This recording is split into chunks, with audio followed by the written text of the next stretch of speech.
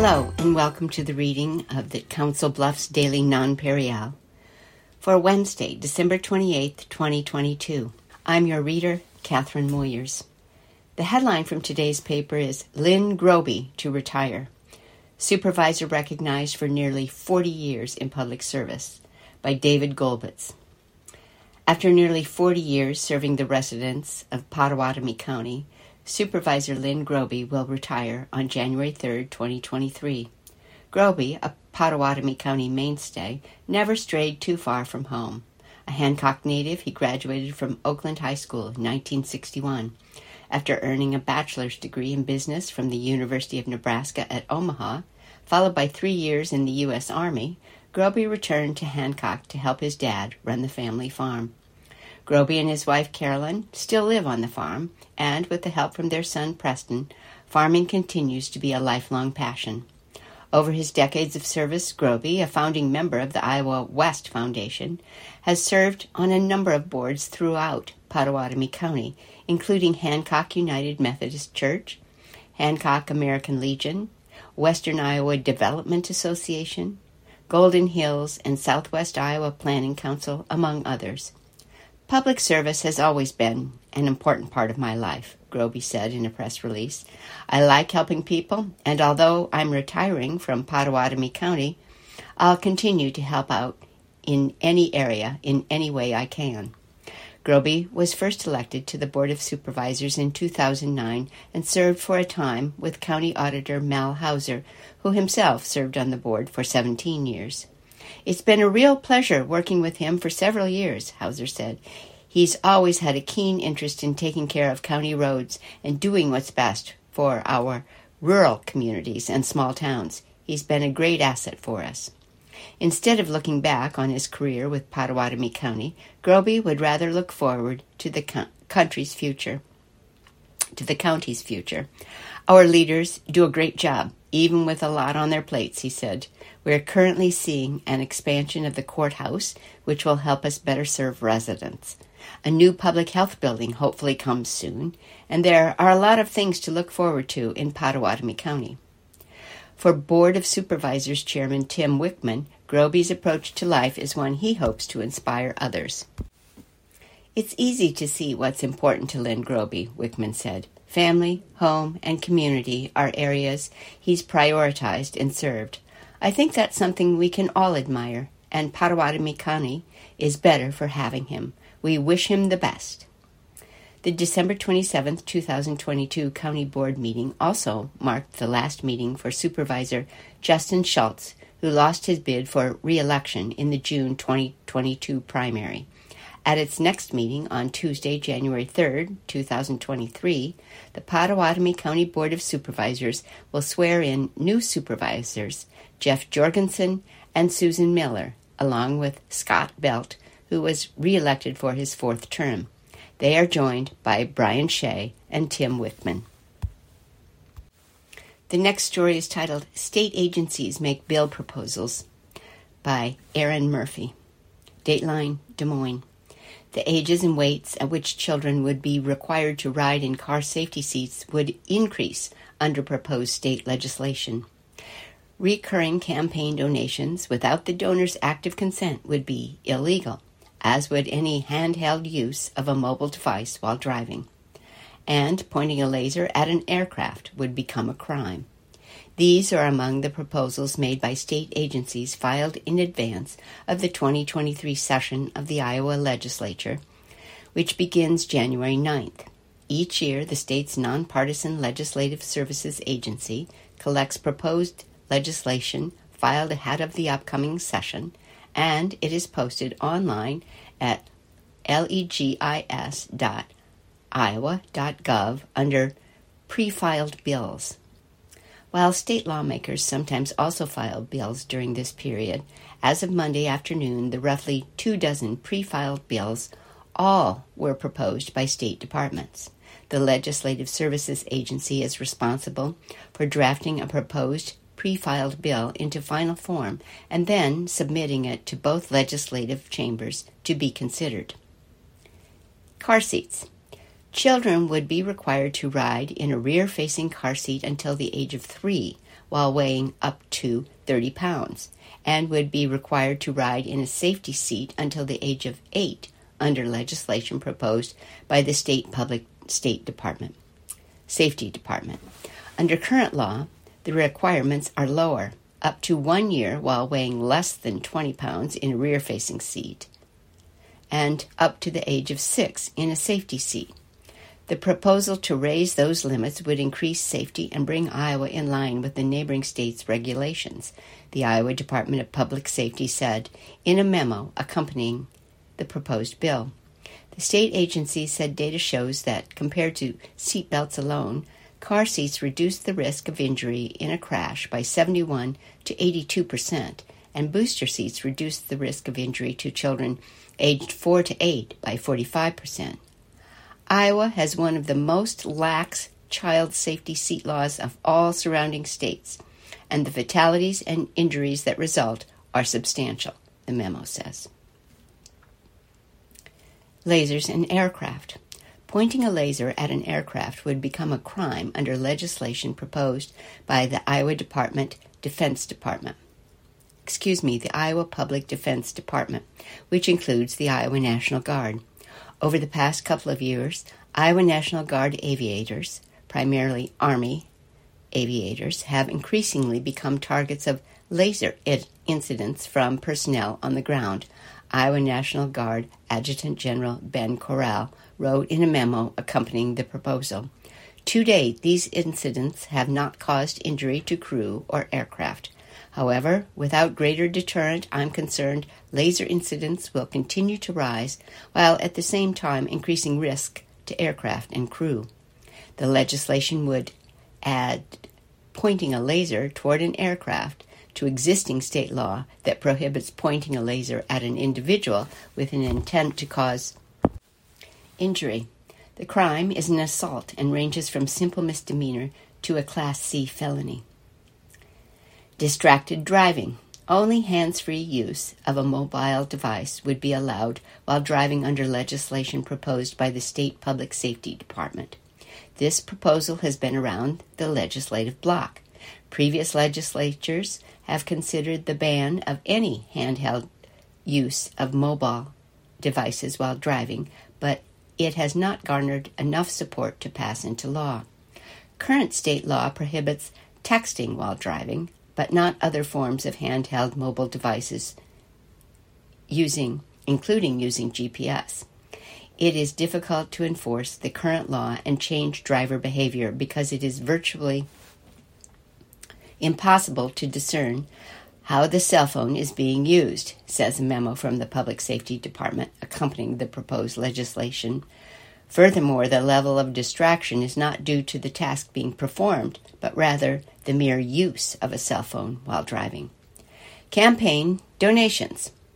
Campaign organizations would be prohibited from collecting automatic donations without a donor's active consent under legislation proposed by the state's campaign finance watchdog agency. In recent election cycles, there has been a growing trend of campaigns collecting automatic repeating donations from donors. Typically, a donor makes one donation without realizing he or she also has signed up for repeated donations, which are withdrawn automatically and do not stop until the donor requests it. Under legislation proposed by the Iowa Ethics and Campaign Disclosure Board, campaigns would be required to get permission from donors to collect repeating automated donations. The board believes that requiring affirmative consent for recurring contributions will protect contributors and donors from unscrupulous fundraising tactics, the state board wrote in a memo accompanying its legislative proposal. Often those who make a one-time campaign contribution are unaware they have also opted in to making recurring contributions. These recurring contributions, some of which happen as frequently as every week, can be difficult to cancel once discovered. Public records. Upon receiving requests for public records, state government agencies would be required to provide to the requester contact information, an approximate date of the request's fulfillment, and an estimate of any reasonable fees associated with the request under legislation proposed by the Iowa Public Information Board. Government efficiency. The state auditor's office would be required annually to update a list of best practices for government efficiency under legislation proposed by State Auditor Rob Sand. Sand, who in November was re-elected to a second four-year term, has operated a program he has designated PIE, which stands for Public Innovations and Efficiencies. His proposed legislation would effectively put the PIE program into state law. It would require the auditor each year to distribute that list of best practices to public entities, request feedback from those entities, and prepare an annual report that analyzes the public entity's response. The last story from the front page is Family granted $25,000 for mobile unit. First Interstate Bank provides funding, by Tim Johnson. Family Inc. has been awarded a $25,000 grant by First Interstate Bank. The funding will assist in addressing poverty in our community by ensuring access to basic needs through Family's Mobile Wellness Unit, said Family Executive Director Kimberly Kolowski. Access to health care can be a challenge for individuals facing poverty. In order for an individual to have the capacity to face the challenges in their life that contributed to living in poverty, an individual needs to be physically and mentally well. Family's Mobile Wellness Unit brings preventative health screenings to underserved individuals where they are and makes funding and finding care more accessible. The grant will help Family take its Mobile Wellness Unit to 4 additional counties, she said.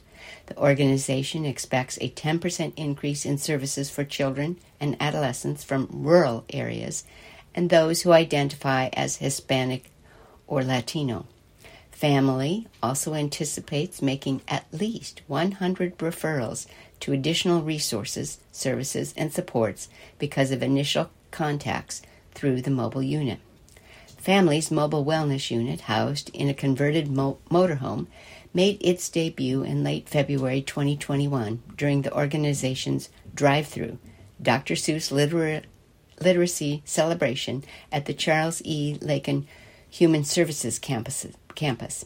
Since the unit is equipped with a dental chair, Family can use it to conduct oral health screenings and provide fluoride treatments, as well as performing hearing and vision screenings, lead tests, developmental assessments, and nutrition assessments. The group's staff felt it needed a mobile unit to continue to operate its I Smile program during the pandemic. At the beginning of the pandemic, dental services were canceled everywhere, and then dental clinics slowly began to open, Kolakowski said, when Family launched its mobile unit. We do close to 3,000 no-cost oral cleanings in schools every year. With the mobile unit, dental hygienists did not have to enter schools to conduct the screenings and cleanings. Fortunately, Family was able to draw on multiple sources to fund the unit, including the Healthy Tomorrows Partnership for Children program, Delta Dental of Iowa Foundation, State Farm Neighborhood Assist Program, and the Southwest Iowa COVID-19 Response Fund. First Interstate also chose to donate items from its coat and winter wear drive to Family and delivered those on December 22nd. There is also a picture accompanying this story about Family Inc., and the caption under the picture says, Tyler Droll, branch manager at the Council Bluffs First Interstate Bank, looks over coats and other winter wear the branch collected in a drive after he delivered them to Family Inc. on December 22nd. And there are 2 other pictures on the front page of a man walking his dog, and the caption says, Matt Kretschmar and his 4-year-old black Labrador Gibbs take a stroll past Tom Hannafin River's Edge Park as they walk along the riverfront trail on Tuesday, December 27, 2022. Kretschmar said the two were cooped up inside during last week's extreme cold, so he's thankful for the warmer days ahead and ready to get out and about more with his pup. And the other picture shows them walking along, and the caption is, Gibbs, the dog, demands pats from Matt Kretschmar as they walk along the Riverfront Trail on Tuesday, December 27, 2022. And then we turn to page 2, and the headline is, 1 injured in car semi-crash Tuesday morning on Highway 92. A young male from Trainer was transported to Nebraska Medicine Tuesday morning after the car he was driving struck a semi-trailer near Highway 92 and 290th Street. The car was westbound on Highway 92 at 7:10 a.m. Tuesday when it struck the trailer, according to Pottawatomie County Chief Deputy Jeff Thulin, Chief Deputy at the Pottawatomie County Sheriff's Office. It apparently had become detached from the semi, and this young male from Trainer was westbound on 92 and went under part of the trailer, he said. The driver of the car was extricated by Trainer Fire and Rescue, Thulin said. Authorities initially requested LifeNet, but the patient was able to be transported by ambulance. Highway 92 was closed for about 3.5 hours because of the crash, he said. The names and ages of the drivers have not been released. For Face of the Day, we have Ruckus the dog. Ruckus the dog doesn't want to cause a commotion, but he wants local animal lovers to know that Midlands Humane Society's annual Bark Friday fundraiser is ending soon. Ruckus is a 1-year-old male Siberian Husky and German Pointer mix who is currently available for adoption at Midlands. Shelter staff members say he will be an instant welcoming into any home, as he has experience with other dogs and children. He is an active pup and will make a great running partner. He even knows commands for right, left, go, and stop. His adoption fee is $225, which covers a microchip, altering, and age-appropriate vaccines. In other shelter news, Midlands is nearing the end of its annual Bark Friday fundraising campaign. They have a goal of $50,000 this year, and they're asking area animal lovers to pitch in from now until the end of 2022. Cash, check, and credit card donations can be made at the shelter, 1020 Railroad Avenue, or on their website. The shelter recently announced that during this final week of fundraising, some donors have agreed to match up to $2,650 raised by the end of the year. Those interested in checking out the shelter's animals should take note that Midlands will have different hours with the upcoming holiday weekend. They will be open from 11 a.m. to 4 p.m. on New Year's Eve and closed on New Year's Day. Everyone at the shelter wishes Council Bluffs, Pottawatomie County, and all its animals a safe, warm, and happy New Year. More information about fostering, volunteering, and donation opportunities can be found at midlandshumanesociety.org or by calling 712-396-2270. Like their Facebook page to keep up with the daily shelter news. The shelter can also be found at Midlands Humane on Twitter and at Midlands Humane Society on Instagram. The next story is Police and Fire complete water rescue at Lake Manawa.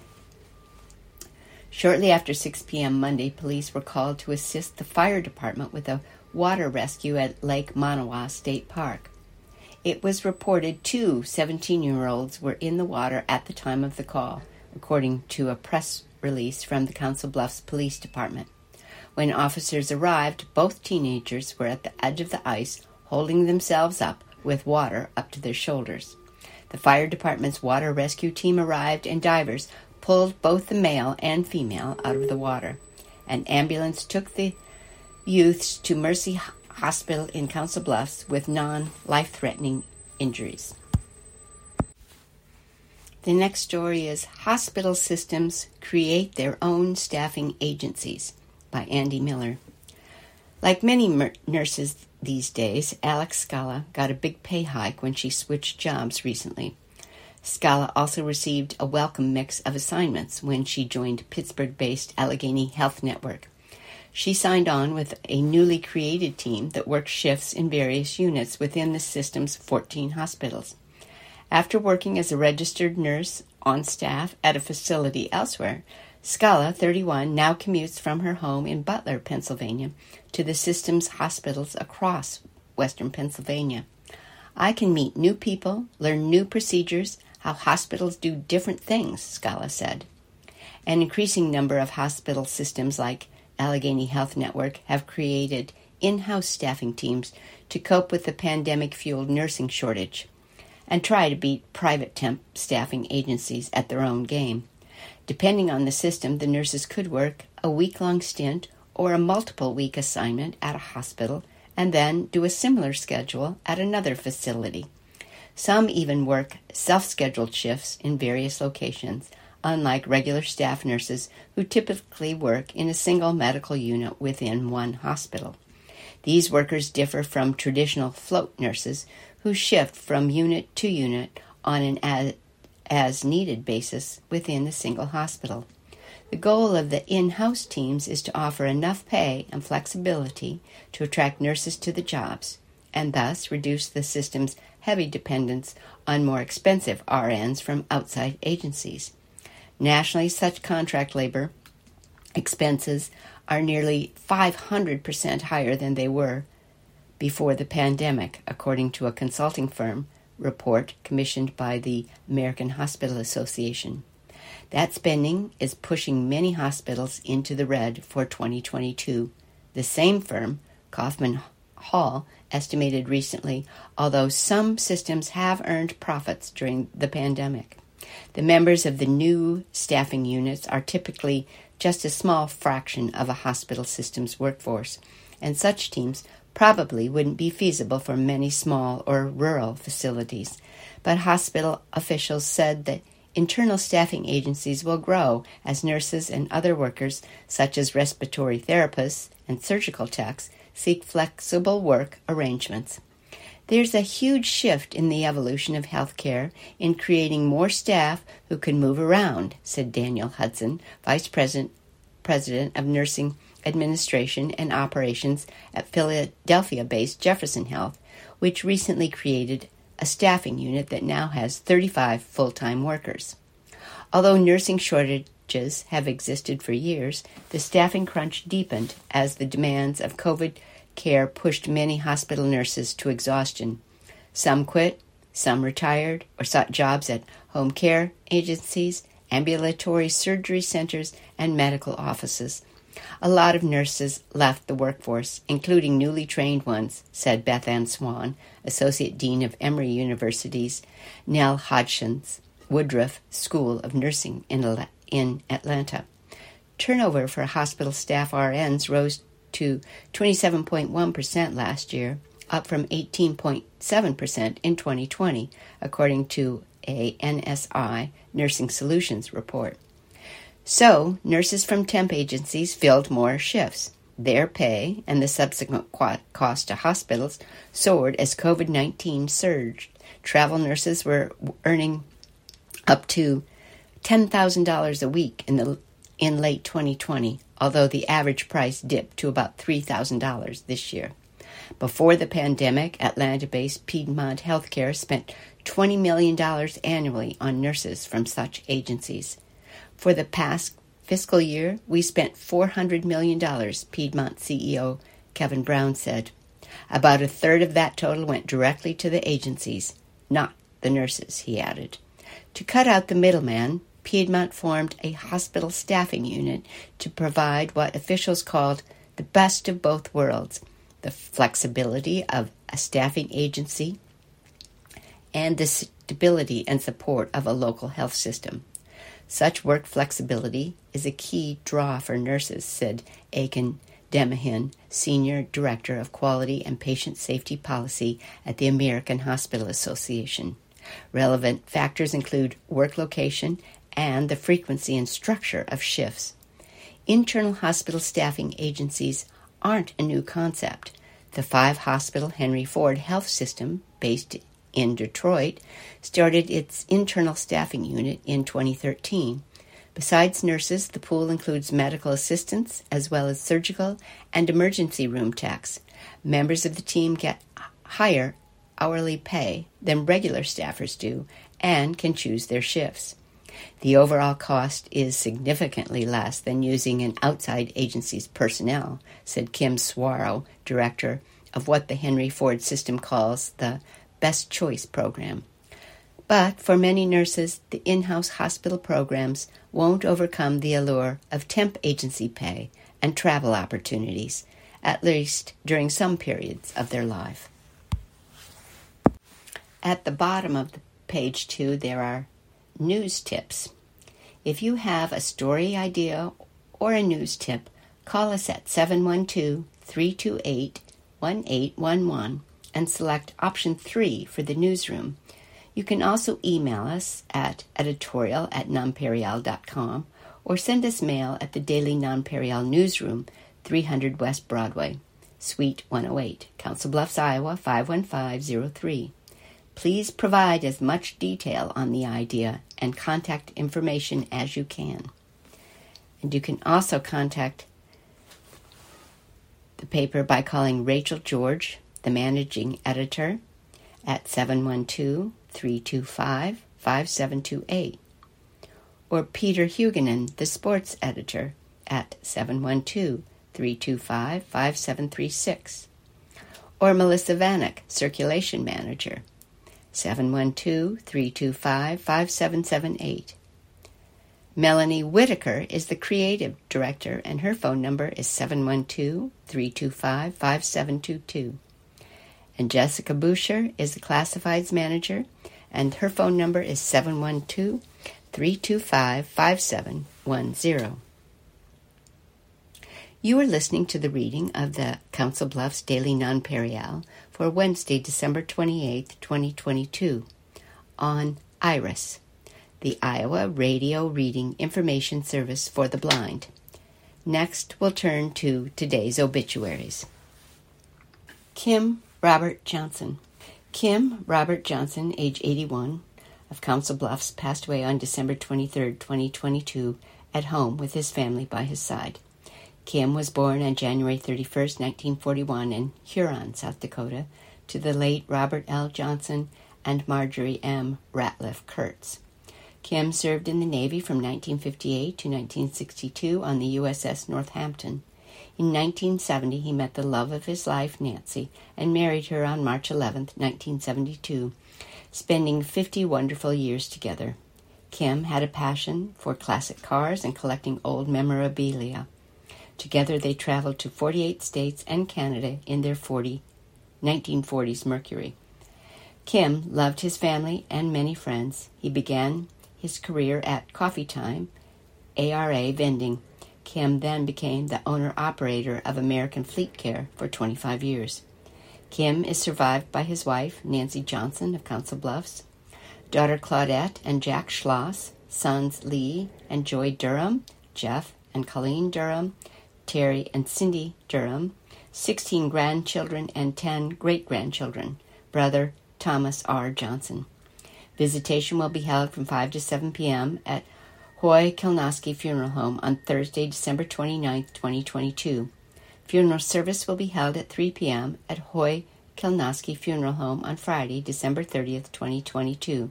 Memorials may be directed to Gethsemane Presbyterian Church. Amelie Antony Kurtzfeld. Amelie Antony Kurtzfeld, age 92, passed away peacefully on December 25, 2022, in Council Bluffs. Amelie was born June 14, 1930, in Steingrun, Czechoslovakia, to the late Robert and Paula Stutz. She was united in marriage to Melvin W. Kurtzfeld on April 6, 1966, in Kransheim, Germany. Amelie has been a resident of Council Bluffs since 1966 and was a long-time and active member of the Seventh-day Adventist Church since 1951. In addition to her parents, she is preceded in death by her husband Melvin in 1988, daughter Loretta Reed Puffenbarger, and brother Robert Stoitz. Survivors include son Gerald Stoitz of Germany, daughters Lyanne and Ferdinand Samuel of Little Rock, Arkansas, Jennifer Suma and Brian Mushko of Council Bluffs, Jackie and Troy Wilson from Gretna, Nebraska, and son-in-law Jeff Puffenbarger, grandchildren and a brother and great-grandchildren and brother Joseph Stoitz of Germany. Visitation with the family on Thursday from 5 to 7 p.m. Funeral service Friday at 10 a.m., all at the funeral home. Interment, Ridgewood Cemetery, followed by a luncheon at the Walnut Hill Reception Center. Memorials are preferred to Seventh-day Adventist Church. Barbara Ann Springer. Barbara Ann Springer, age 88, loving wife, mother, grandmother, and great-grandmother, was promoted to be with Jesus on December 22nd, 2022. She loved her family and serving her church, Valley View Baptist, for more than 50 years. She was a Sunday school teacher for 2- and 3-year-olds for many of those years. At her death, she was a member of Southview Bible Church. She worked for many years at Dairy Queen and mentored many young ladies at her job. She loved to be involved with the activities of her children, grandchildren, and great-grandchildren. Barbara was a graduate of Thomas Jefferson High School. Her parents were the late Wilfred and Dolores Richardson. She is survived by her husband of 68 years, Norman Springer Sr., and children Deb Anderson and Norman Springer. She is also survived by 2 sisters, Beulah Young and Sandy Taylor, and 2 brothers, Dick Richardson and Joe Richardson, as well as 7 grandchildren and 21 great-grandchildren. Visitation will be held from 5 to 7 p.m. at Hoy Kilnoski Funeral Home on Friday, December 30th, 2022. Funeral service will be held at 10 a.m. at Southview Bible Church on Saturday, December 31st, 2022. Interment is in Cedar Lawn Cemetery. Memorials are suggested to Southview Bible Church or Gideon's International. Dale Easton Chambers. Dale Easton Chambers, age 91, of Council Bluffs, passed away on December 22, 2022. He was born on October 18, 1931, in Des Moines, Iowa, to Harry and Esta Freeman Chambers. Dale married Mary Anderson on October 2, 1954. He served in the Marines for 2 years and then joined the Navy, where he retired after 20 years of service. Dale was preceded in death by his parents, wife Mary, sisters Gloria Anderson and Ruth Decker, brothers Robert and Blaine Chambers. He is survived by his children Debbie Mason, Kendra Wrights, and Philip Chambers, grandchildren, great-grandchildren, and other family and friends. Dale loved his family and friends, always giving to everyone. When you would go visit him, you would never leave empty-handed. No one was a stranger, and people would never feel alone or excluded. Dale was always full of jokes and laughing at the end of his life. He made his peace with God, and we all look forward to seeing him in heaven someday. Graveside service with military honors will be at 11:30 a.m. Thursday, December 29th, 2022, at Garner Township Cemetery. Memorials may be directed to Creekside Church, 3320 Harry Langdon Boulevard, Council Bluffs. Joe A. Lundstead. Joe A. Lundstead, age 78, of Omaha, passed away on December 26, 2022. Joe was born February 20th, 1944, in Omaha, Nebraska, to the late Thomas and Mary E. Owens Miller, Jr. She married William Lundstead, Jr. on June 22, 1963, in Council Bluffs. Joe was employed at Farrell Gas and was a paraeducator at Craft School and was a granny nanny for granddaughter Riley. Joe was a longtime member of the Faith Lutheran Church and recently was baptized at Stonebridge Christian Church. She is preceded in death by her parents, husband William Lundstead Jr. and granddaughter Michaela Lundstead. Survivors include daughter Julie Ann Wallace of Omaha, son William D. Lundstead of Council Bluffs, grandchildren and great-grandchildren. Visitation Friday, 5 to 8 at the funeral home. Family and friends to meet at the funeral home Saturday at 12 noon for graveside services at Garner Township Cemetery. Diane V. Stapleton. Diane V. Stapleton, age 89 years. Diane was born February 14, 1933, to the late Vernon and Dorothy Meyer. She passed away December 24, 2022. Diane was known for her bright smile, happy personality, and willingness to help others. She was also known as the Purple-Gloved Lady during her 17 and a half years of employment at Walmart at the Manawa store. Diane is preceded in death by her husband, Paul Stapleton. She is survived by daughters Mary Stapleton, Linda Stapleton, Verna Merton, son Tim Stapleton, and grandchildren and great-grandchildren. Visitation Thursday, 6 to 8 p.m. at the Cutler O'Neill Meyer Woodring Bayless Park Chapel. Funeral service Friday at 12 p.m., also at Cutler O'Neill Meyer Woodring Bayless Park Chapel. Interment at Lewis Township Cemetery. Reception to follow from 1 to 3 p.m. at the Grass Wagon, 110 South 29th Street. Ralph E. Campbell, Jr.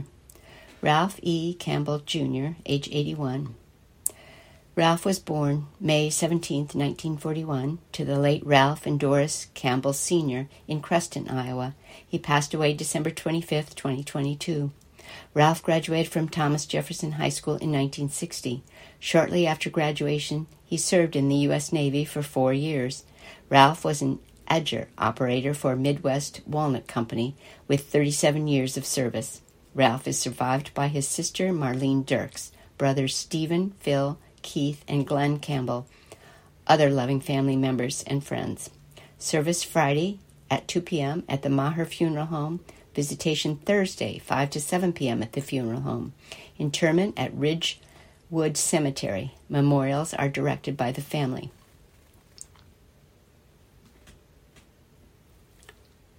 Sean M. Fernald, 57, of Omaha, Nebraska, formerly of Glenwood, Iowa, passed away December 21, 2022. Rosary to begin at 4 p.m. Sunday, January 1st, with visitation to follow from 4:30 to 7 p.m. Mass of Christian burial will be Monday, January 2nd, at 10:30 a.m., both at Holy Rosary Catholic Church in Glenwood, Iowa. Interment will be in the Silver City Cemetery, Silver City, Iowa. Memorials are directed to the Holy Rosary Catholic Church, 24116 Marion Avenue, Glenwood, Iowa, 51534. Wesley Franks, age 66, passed away December 22, 2022. He was born April 16, 1956, to the late Alfred and Darlene Mass Franks in Council Bluffs, Iowa. Wesley graduated from Abraham Lincoln High School. In addition to his parents, he was preceded in death by his brother, Tracy Franks. Wesley is survived by his wife of 45 years, Sandra Franks, children David Fisher, Sean Fisher, Angel Fisher, Chris Fisher, Nicholas Franks, April Franks, siblings Dan Franks, Valerie Anderson, Diane Bauer, and Lori Warrenfeltz, grandchildren and great-grandchildren, nieces, nephews, and cousins. Visitation will be held from 12 to 1 p.m. at Hoy Kilnosky Funeral Home on Thursday, December 29, 2022. Funeral service will be held at 1 p.m. at Hoy Kilnosky Funeral Home on Thursday, December 29th. Interment is in Ridgewood Cemetery. The family will direct memorials. Donna L. McKean, January 17, 1938 to December 22, 2022. Donna L. McKean, preceded in death by husband Dennis, daughter Denise, 2 sisters, and 1 brother. Survived by sons Darren and Becky McKean and Dave and Lori McKean. Grandchildren Tina and Jack Grinder, Tyler Neal, Megan Cook, and Ryan McKean. Great-grandchildren Landon Lawson and Lennox Cook, Emery and Avery Grider, and Hadley McKean, many nieces, nephews, and other relatives and friends. Visitation Thursday, December 29th at the mortuary, 5 to 7 p.m. Funeral service Friday at 11 a.m. at Grace Baptist Church, 205 East Halleck Street, Papillon. Interment, Valley View Cemetery, Persia, Iowa. Memorial suggested to Mercy Network Foundation, care of Grace Baptist Church.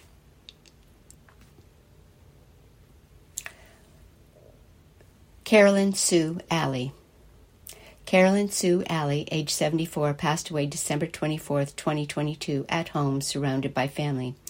Visitation 5 to 6 p.m. Thursday, December 29, 2022, with this celebration of her life at 6 p.m. at Hoy Kilnosky Funeral Home, 1221 North 16th Street, Council Bluffs, Iowa. Memorials may be directed to St. Jude Children's Hospital. Wayne Austin Mike Gooden. Wayne Austin Mike Gooden, age 74, of Council Bluffs, passed away on Friday, December 23, 2022, at his home. Mike was born on September 19, 1948, in Council Bluffs to the late Wayne and Maxine Bliss Gooden.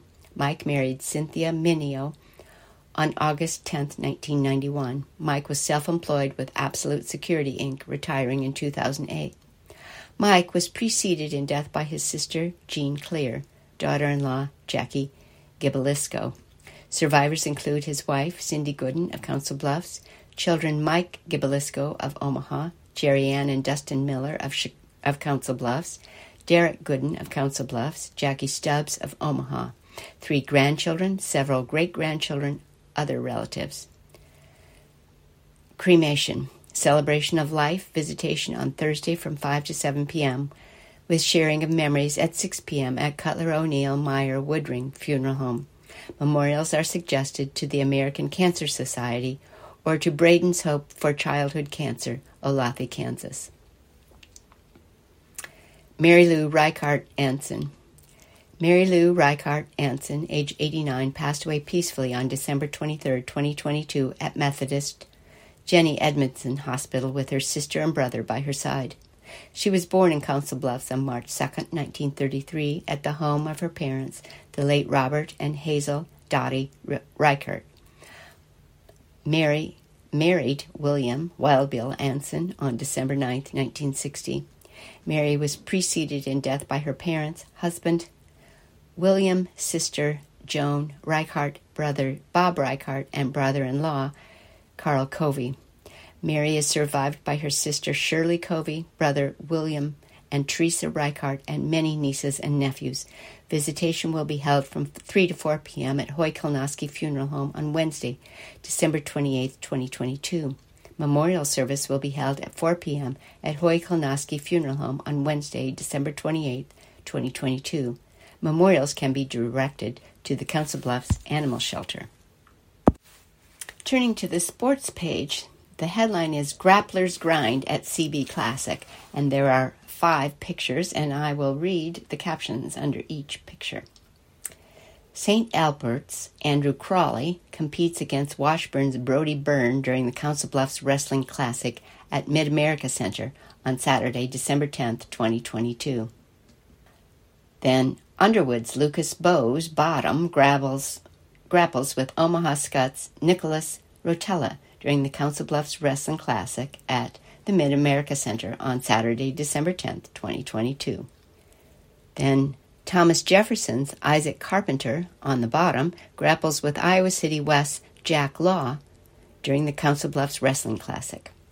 And then Glenwood's Reese Fauble, on top, grapples with Olathe North's Austin Timmons during the Council Bluffs Wrestling Classic. And then the last picture is Council Bluffs' Chloe Wieland, left, is crowned the winner of her match after pinning Papillon La Vista's Valeria Robles during the Council Bluffs Wrestling Classic on December 10th. And then there's a story about college football, and the title is Barta Defends Not Sharing Ticket Database by Steve Batterson.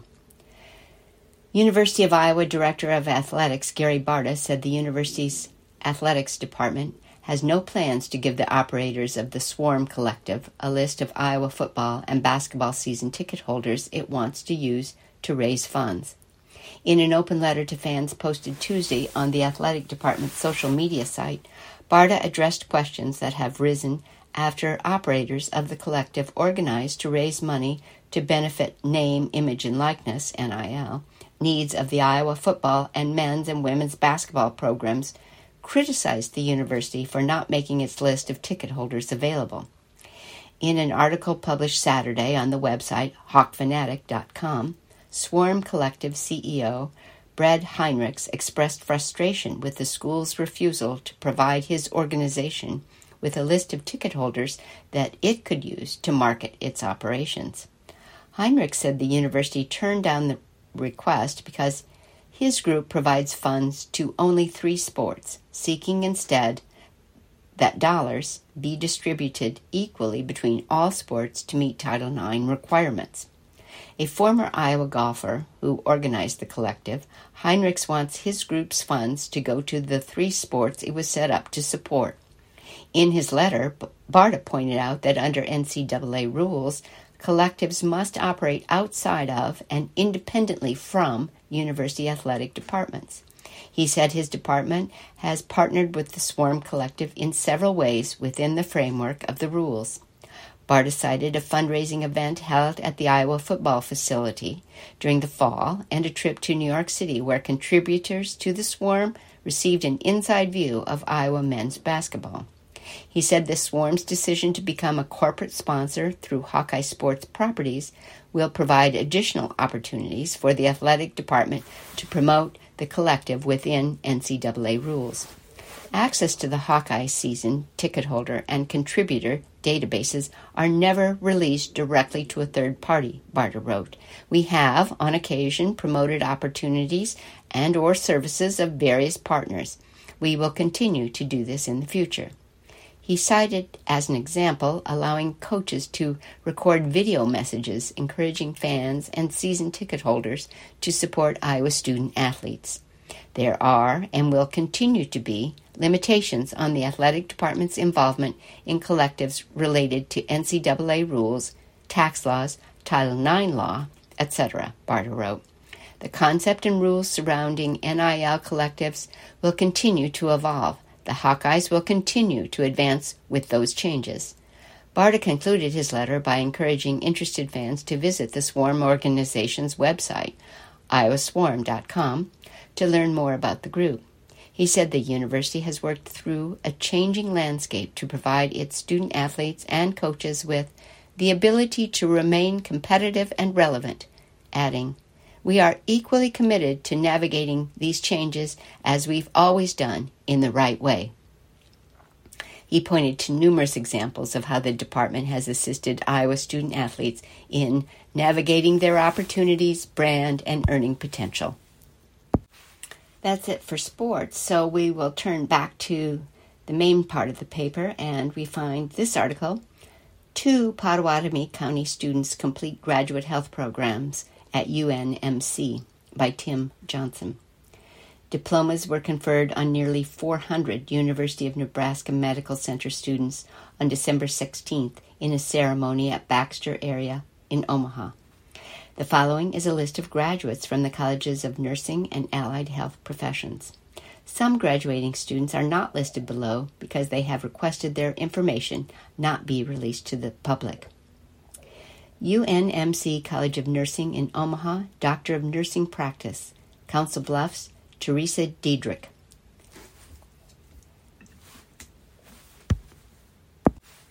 Turning to the lifestyle page, there is an article titled Diet Considerations in Freezing Weather. Before I moved to western Nebraska, I thought a blizzard was a frozen milkshake with a gazillion calories. Then I experienced a storm with snow going sideways at 40 miles an hour. That was a blizzard. According to the National Weather Service, a blizzard is a storm with large amounts of snow, winds greater than 35 miles per hour, and visibility less than a quarter of a mile. Apparently, it's the strength of the wind that distinguishes a blizzard from a snowstorm.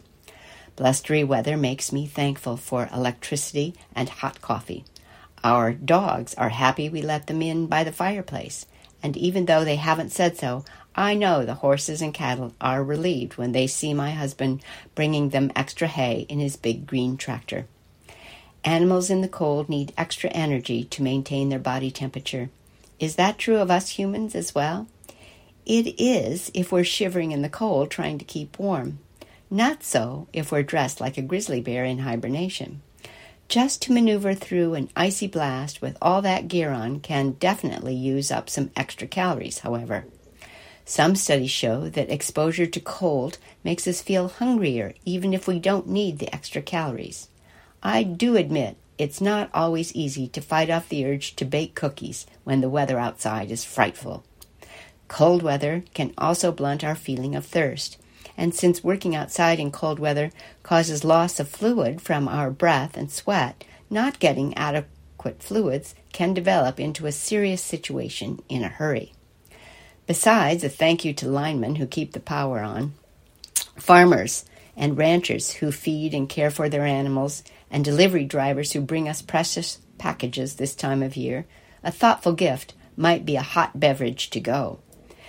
People who live in colder climates also have a higher risk for a deficiency of vitamin D than those in warmer locales. That's because vitamin D is manufactured when our skin is exposed to sunshine. And even if your weather is toasty, the shorter days of sunlight in winter months can lessen your body's ability to make this important nutrient. One other thing we know, according to data from the U.S. and around the world, when the temperature drops, people tend to consume more alcohol, and those extra cups of cheer can add up to a whole host of problems, specifically if you are trapped in the house with unwanted relatives. So, put on a pot of tea and try not to eat all of the cookies. And that is by Barbara Intermill, and she is a registered dietitian. Her email is barbara@quintessentialnutrition.com. The next story is Dakota Riders Complete Trip to Honor Ancestors. Dateline, Mankato, Minnesota. Dakota tribal members have completed what could be their final annual 330-mile ride on horseback to honor 40 of their ancestors who were killed in the aftermath of the U.S.-Dakota War of 1862. The Minneapolis Star-Tribune reported that the riders arrived in Mankato on Monday morning after setting out from Lower Brule, South Dakota. The riders endured 2 snowstorms and frigid days. Hundreds of people cheered the riders' arrival in Mankato. I felt the ancestors protected us and were with us all the way, Andrea Eastman said. The riders have been making the trip each December since 2005 to retrace the route their ancestors took to a reservation in South Dakota. The U.S. government moved tribal members to that state following the mass hanging of 38 tribal members on December 26, 1862, in Mankato. 2 others were later captured and hanged. The executions were designed to punish the tribal members for participating in the war. Minnesota Governor Tim Walz was among the crowd that greeted the riders. He apologized for how the Dakota were treated and said teaching Indigenous students in Minnesota schools is a start toward reconciliation. Some Minnesota schools require ethnic studies. State lawmakers could consider a bill this session to mandate such studies statewide. This year's ride will be the last one set up by the original organizers. They say they're stepping away, but Eastman said the rides could resume sometime in the future. For this ride, it's the last, Eastman said, but we'll be coming again. Stay tuned. And finally, relative warm trend continues. It could be worse is the easiest way to describe this week's weather forecast, and compared to last week, it's much better. A relative warm trend continues, the National Weather Service said in its forecast discussion. Today's high will be around 40, with temperatures expected in that low 40s range through the rest of the week. Skies will be mostly cloudy, and a south wind is expected to gust as high as 22 miles per hour. Tonight will be cloudy with a low around 28. The wind will calm after midnight. The forecast, according to the Weather Service, is today mostly cloudy with a high near 40, south wind 7 to 14 miles per hour with gusts as high as 22 miles per hour. And tonight, cloudy with a low around 28, south wind 5 to 7 miles per hour, becoming calm after midnight. And that does it for today's reading of the Council Bluffs Daily Nonpareil for Wednesday, December 28th, 2022. I'm your reader, Catherine Moyers. You can access a recording of today's reading on our website, iowaradioreading.org, anytime. Thank you for listening.